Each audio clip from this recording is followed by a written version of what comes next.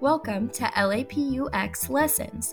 This podcast is a growing collection of conversations with thought leaders in the online professional development space. Here at LAPU, our award-winning team strives to create world-class online learning experiences that put humanity back into learning. Join us on our journey to innovate in the online classroom and show the world what learning feels like. Welcome to today's episode of LAPUX Lessons podcast. My name is Callista Dawson, and I am a senior instructional media designer here at LAPU. I'm so happy to be with you here again. Today, I am joined by Reg Codrington, who is our LAPU chaplain, amongst other things, but that is how I know him. And I've invited him here today to speak with us on the topic of the hope of Christmas. So, Reg, on that note, I would love to just turn it over to you and hear all the wonderful things you have to share with us. Thank you so much. And what a wonderful time of year to be able to speak about hope, the hope of Christmas. And obviously, whenever we talk about Christmas, everybody thinks that somebody like me who makes a living from the Bible will dash off to Matthew and Luke and deal with the birth of Jesus, which is always a good thing to do. But I'd like to do something different today. I'd like to take us back into the Old Testament to the prophecy of Isaiah, where we come across a few of the prophecies relating to the coming of Jesus. And why I particularly want to focus on them is because the theme at that time was hope in very dark days. And I think that we are living through a period, I don't think I know, we all know we're living through a period in the world that is not an easy one. The last few years have been very difficult for many people. There's been lots of sadness, there's been lots of loss. And it made me think about the prophet Isaiah. He was speaking to a nation at a time when they were under huge pressure for a whole lot of reasons. It was not too long after he wrote that they were going to get carried off into captivity.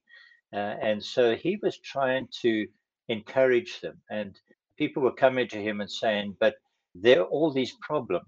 There's an army that's right on the border that wants to attack us. There are people that want to move us completely out of this land. There are people who just don't believe we should even exist. It was a really, really tough time for them. And Isaiah says, let me tell you that there is hope. Now, for them, that hope was actually some distance away, because he was going to talk in Isaiah 7:14 about a virgin being with child who would come, and his name was going to be called Emmanuel, which means God with us. And we, looking back, know, of course, that that was going to be Jesus.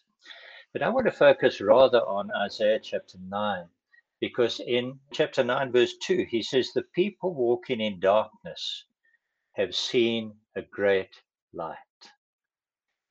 Now, I don't know how you're feeling right now, but I know a lot of people who feel like they're walking in darkness. I had a phone call not even an hour before recording this broadcast from a dear friend who's just been diagnosed, an old man being diagnosed with COVID. And it's not easy. There's a lot of darkness, there's a lot of heaviness around us. And yet here we have the prophet saying to people in those kind of circumstances, hold on, there's a great light coming. On those living in the land of the shadow of death, a light has dawned. Now, what was that light going to be? Well, he tells us in verse 6, for to us a child is born, to us a son is given, and the government will be on his shoulders, and he will be called Wonderful Counselor, Mighty God, Everlasting Father, Prince of Peace. And I want to just talk for a little while about those four names, which we now know were four names of Jesus. They didn't know about Jesus yet. They'd certainly not even heard of that name.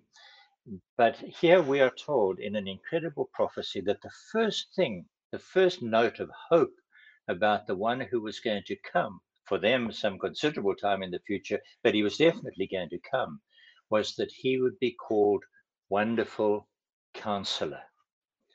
Actually, that's a composite term, that he would be both wonderful and counselor, not just a wonderful counselor, but he would be amazing. He would be incredible. He would change everything. And we now know he certainly did. All of history pivot around the coming of Jesus to this world. But he was also called counselor. And it's interesting that when Jesus was actually teaching in the New Testament, you read about this in John chapter 14, verse 16, when he said, I'm not going to be with you that much longer. I'm going to leave, but I'm going to ask the Father if he will send in my place another counselor, another being another just like me. And yet here we are very right in the Old Testament, that very name, where Jesus is speaking about the Holy Spirit who was going to come, who was going to be called a counselor. But this Son himself, who we know as Jesus, was also called a counselor. The Greek word in the New Testament, and I don't like tossing a lot of Greek words around, but this one's very interesting. The Greek word is parakletos, P-A-R-A-C-L-E-T-O-S, para. And we use that para quite often in the English language. I like to think, for example, of a paramedic. They're the people who, when you're in trouble, you're very grateful to see them because they'll bring a stretcher and they'll come on either side of the stretcher and they'll pick you up and they'll put you in the ambulance and they'll take you off for emergency treatment. The word parakletos means those who come alongside to help, or one who comes alongside to help. How about that as a name for Jesus, whom we celebrate at Christmas time? That he's not just a baby in Bethlehem, a baby in a manger, with all the lovely stories that go with that, but he came actually to be one who is going to come alongside us, to be, through his Holy Spirit, one who would lift us up and carry us when we needed that to happen. Isn't that a beautiful picture? Isn't that a picture of hope? That if right now you're feeling really down, how about the thought that with Christmas comes a Jesus who wants to come alongside and lift you up? Think about that for a few minutes. Oh, Reg, that is so true. And it's something we don't normally think about in the Christmas season. Like you said, we tend to focus on the baby in the manger, but especially for this Christmas and the Christmas we just celebrated in 2020, having that hope through this name of Jesus, it's so strongly felt right now. Right, And absolutely. I know you mentioned also some other names. How would the Old Testament people have responded to the name of that child being a mighty God? Well, that would have blown them away totally, because there was no thought at any stage in the Old Testament of God actually coming down and being with us. There were all sorts of myths and false religions that spoke about the mixture of the gods and man. But that was not part of the Jewish faith. It was not part of all that was taught through the whole of the Old Testament. Then suddenly, bang, in the middle of Isaiah, we've got this word. This one who's coming is going to be a child, but he's also actually going to be mighty God. Now, what's special to me about that is it's no good talking about somebody being a counselor who can help you if he doesn't have the power to help you. No, somebody coming to me and saying, I'd really like to help you. I'd really like to come alongside you, but I actually can't do it. Yeah, we're told he's the mighty God. He's actually alongside what the Old Testament calls Lord God Almighty, Yahweh, Jehovah, the Almighty God, the covenant keeping God of the Old Testament, is actually going to be the same as this Jesus who is going to come. And so he has all the power, he has all the strength, he's the mighty God. And even though he was going to come as a baby, he was eventually going to show the might that he had, because he was going to grow into an adult. He was going to be put to death by those who wanted to stop this kingdom from coming to earth. And the might of that God was shown in the fact that he resurrected from the dead.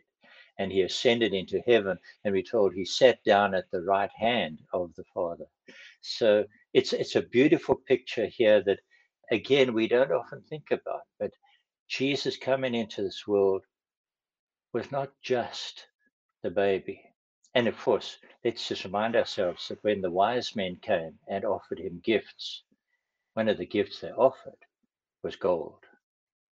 The gold that you would offer to a king, to a power, to somebody who was far greater than just this little baby in the manger.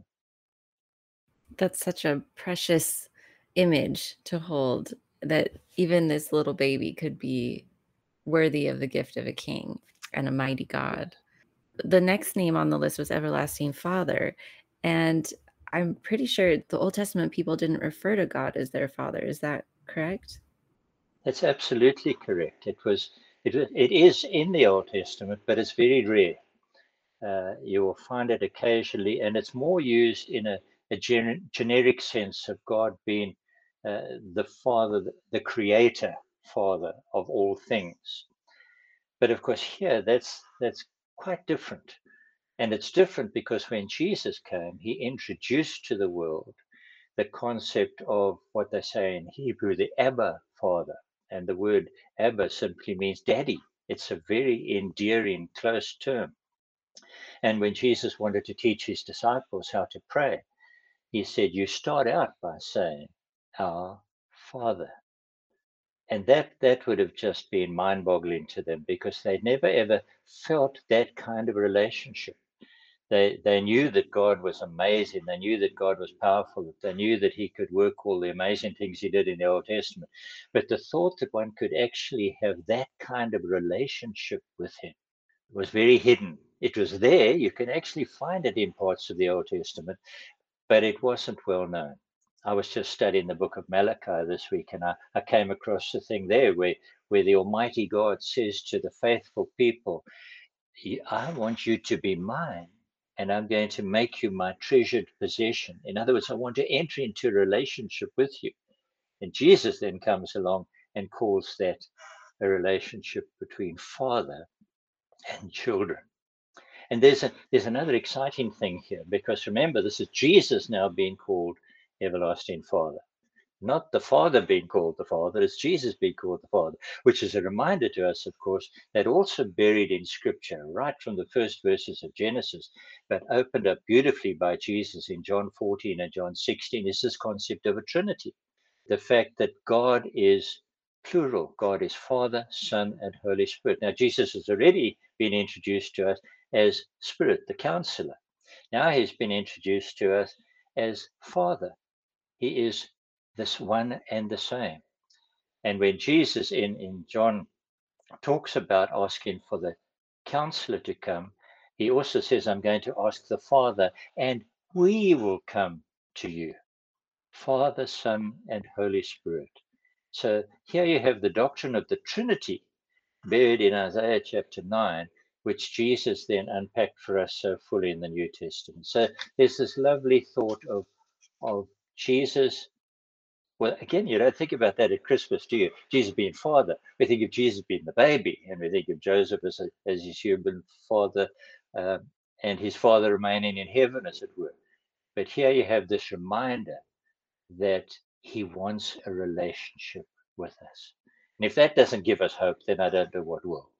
Because here we've got the one who's the mighty God, capable of doing whatever he wants to do.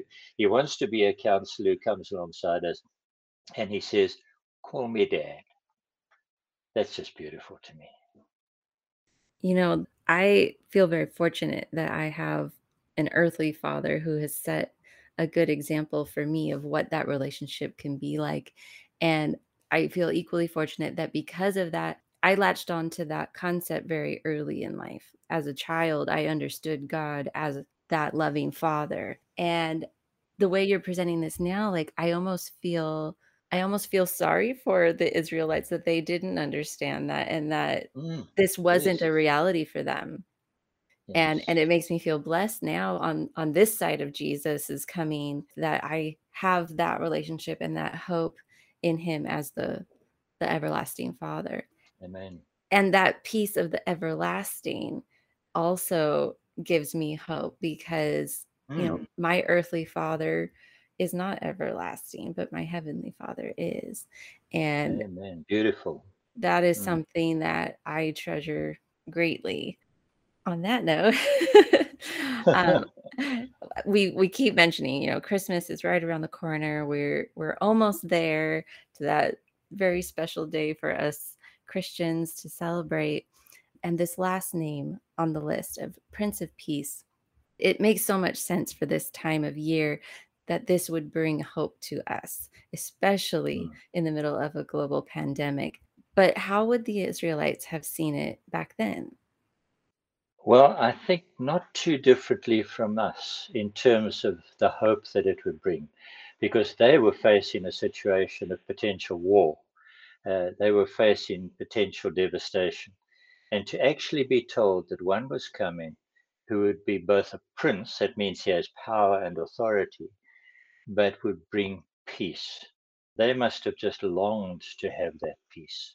Now, of course, we know that when Jesus came, it didn't actually bring worldwide earthly peace in the sense that everybody stopped fighting with each other, because sin is in the world and sinful men and women will, especially men, will always fight against each other in the world. And it's just one of the huge sadnesses. There must be a sadness on God's own heart that there is this kind of discord and war and killing and everything in the world. But of course, Jesus coming was to say, I can give you a peace in spite of that. One day there's going to be that total peace when all sin has been done away with and there's a new heaven and a new earth.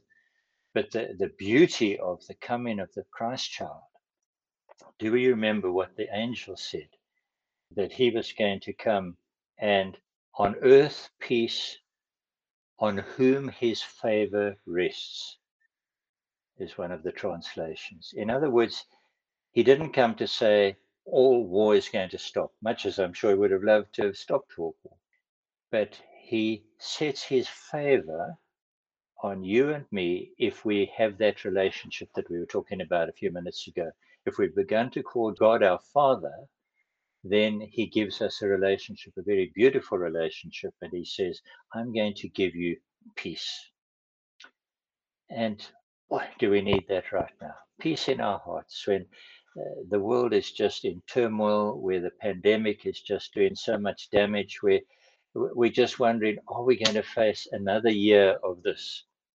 We hoped at the end of last year that it would be over in 2021. It hasn't been. If anything, it's been worse. What is 2022 going to be like? Well, let's hear this, everybody. The Prince of Peace says, I would like to give you peace that passes understanding in your heart. Let it rule, as Paul puts it. Let it rule your heart. In fact, the original word where Paul speaks about that is let it be an umpire. Let it decide that you should accept the peace of God. Because then, if we've got to face lack of peace around us, it's like the sea, where the surface of the sea can be all full, even of a tsunami. But if you go deep down, you'll find it's always peaceful. And that's what God is offering to you and to me at this Christmas time. And that's what I want to just try and bring across in this verse, that we have the counselor who wants to come alongside us, and he's wonderful. We have the mighty God who has the power to do whatever he chooses to do in your life and mine. He's also the everlasting Father who just longs for a relationship with us. What a privilege, what a humbling thought. And then he says, but I'm the Prince of Peace. Will you take the peace now and let it rule in your hearts through this Christmas season and through all the year that lies ahead? Thank you so much for sharing all of this with us, Reg. I mean, you almost got me crying over here. That was so beautiful. I'm so grateful that you were able to come and be a part of our Christmas episode. I think this was such a perfect way to honor this season through our podcast. And I'm so hopeful that our audience will get out of this conversation what you've so beautifully presented, and that is that our hope this Christmas is Jesus himself, and he's available to have a relationship with right now. And all you have to do is just accept that gift of hope in your heart. Yes. And you too can have that relationship with this wonderful counselor, mighty God, everlasting Father, Prince of Peace. It's right there for you, a free gift. Thank you so much for joining us today, and have a wonderful, merry, hope-filled Christmas. Thank you for listening to this episode of LAPUX Lessons. We hope that you had fun learning something new today. If you did, please take a few seconds to review our podcast on Apple Podcasts or wherever you're listening. We value your feedback so highly because we are doing this for you. Come connect with us on social media so we can get to know you better.